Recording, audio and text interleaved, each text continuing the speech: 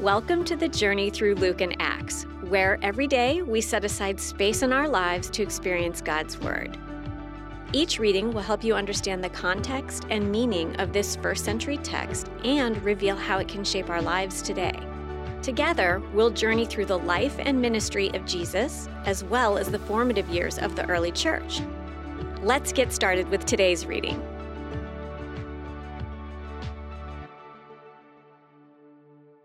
Day 3. Luke chapter 2 verse 41 through chapter 3 verse 38. Who is Jesus really? Every year, Jesus' parents went to Jerusalem for the festival of the Passover. When he was 12 years old, they went up to the festival according to the custom. After the festival was over, while his parents were returning home, the boy Jesus stayed behind in Jerusalem, but they were unaware of it. Thinking he was in their company, they traveled on for a day. Then they began looking for him among their relatives and friends. When they did not find him, they went back to Jerusalem to look for him. After 3 days, they found him in the temple courts, sitting among the teachers, listening to them and asking them questions. Everyone who heard him was amazed at his understanding and his answers. When his parents saw him, they were astonished. His mother said to him, "Son, why have you treated us like this? Your father and I have been anxiously searching for you." "Why were you searching for me?" he asked. "Didn't you know I had to be in my father's house?" But they did not understand what he was saying to them. Then he went down to Nazareth with them and was obedient to them. But his mother treasured all these things in her heart. And Jesus grew in wisdom and stature and in favor with God and man. In the 15th year of the reign of Tiberius Caesar, when Pontius Pilate was governor of Judea, Herod, tetrarch of Galilee, his brother Philip, tetrarch of Iturea and Trachonitis, and Licinius, tetrarch of Abilene, during the high priesthood of Annas and Caiaphas, the word of God came to John, son of Zechariah, in the wilderness. He went into all the country around the Jordan, preaching a baptism of repentance for the forgiveness of sins. As it is written in the book of the words of Isaiah the prophet, a voice of one calling in the wilderness, "Prepare the way for the Lord, make straight paths for him. Every valley shall be filled in, every mountain and hill made low. The crooked road shall become straight, the rough ways smooth, and all people will see God's salvation." John said to the crowds coming out to be baptized by him, "You brood of vipers, who warned you to flee from the coming wrath? Produce fruit in keeping with repentance, and do not begin to say to yourselves, 'We have Abraham as our father,' for I tell you that out of these stones God can raise up children for Abraham. The axe is already at the root of the trees, and every tree that does not produce good fruit will be cut down and thrown into the fire." "What should we do then?" the crowd asked. John answered, "Anyone who has 2 shirts should share with the one who has none, and anyone who has food should do the same." Even tax collectors came to be baptized. "Teacher," they asked, "what should we do?" "Don't collect any more than you are required to," he told them. Then some soldiers asked him, "And what should we do?" He replied, "Don't extort money, and don't accuse people falsely. Be content with your pay." The people were waiting expectantly and were all wondering in their hearts if John might possibly be the Messiah.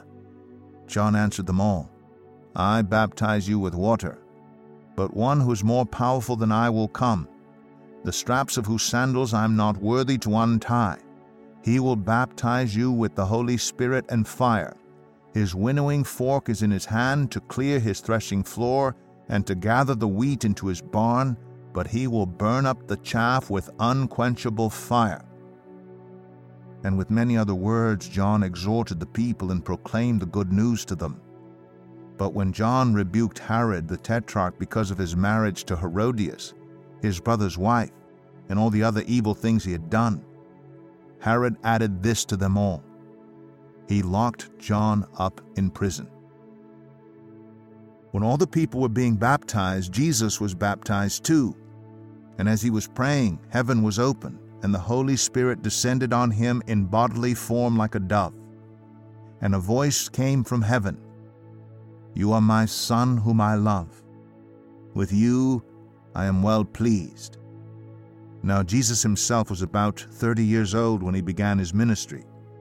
He was the son, so it was thought, of Joseph, the son of Heli, the son of Mathat, the son of Levi, the son of Melchi, the son of Jannai, the son of Joseph, the son of Mattathias, the son of Amos, the son of Nahum, the son of Esli, the son of Nagai, the son of Maath, the son of Mattathias, the son of Simeon, the son of Josek, the son of Joda, the son of Joanan, the son of Ressa, the son of Zerubbabel, the son of Shealtiel, the son of Neri, the son of Melchi, the son of Adai, the son of Kosam, the son of Elmadam, the son of Er, the son of Joshua, the son of Eleazar, the son of Jorim, the son of Mathat, the son of Levi, the son of Simeon, the son of Judah, the son of Joseph, the son of Jonam, the son of Eliakim, the son of Maleah,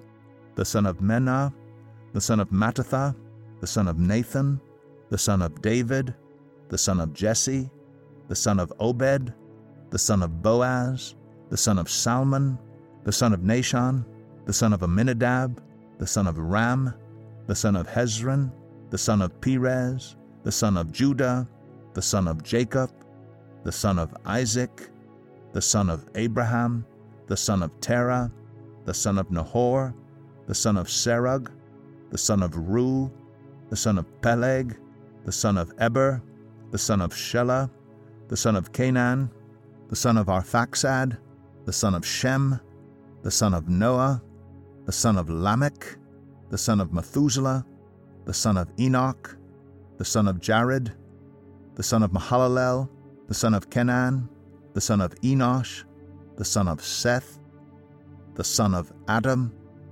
the Son of God.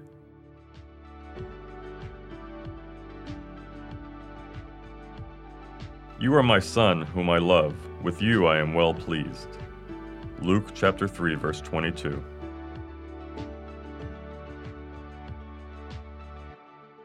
People have always had questions about Jesus' identity. We hear plenty of these questions in our culture today. Was Jesus just a moral teacher, a magician, a radical? During his lifetime, people, even Jesus' family and friends, asked a number of similar questions about Jesus. In fact, Luke records 7 of these questions throughout Jesus' early ministry.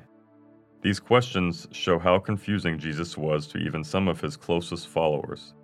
He was a flesh and blood man who acted in very godlike ways. What kind of person was this? Even though some of Jesus' followers were initially confused, Luke wanted to show that God was always clear on who Jesus was. So here at Jesus' baptism, before any of these questions were asked, we can read who God understood Jesus to be. God said to Jesus, "You are my Son, whom I love. With you I am well pleased." Luke does not tell us who, if anyone, heard this voice besides Jesus. It certainly didn't stop people from questioning who Jesus was. It does, however, prepare us to read the rest of Jesus' journey in a new light. Jesus could act in godlike ways because he was the Son of God. Reflection questions.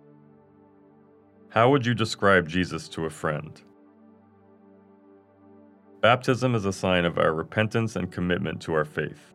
In Luke chapter 3, verses 21 through 22, we see Jesus getting baptized with everyone else. If Jesus is sinless and the Messiah was sent to save us, why do you think Jesus wanted to be baptized? What do you think this symbolized? What does baptism mean to you?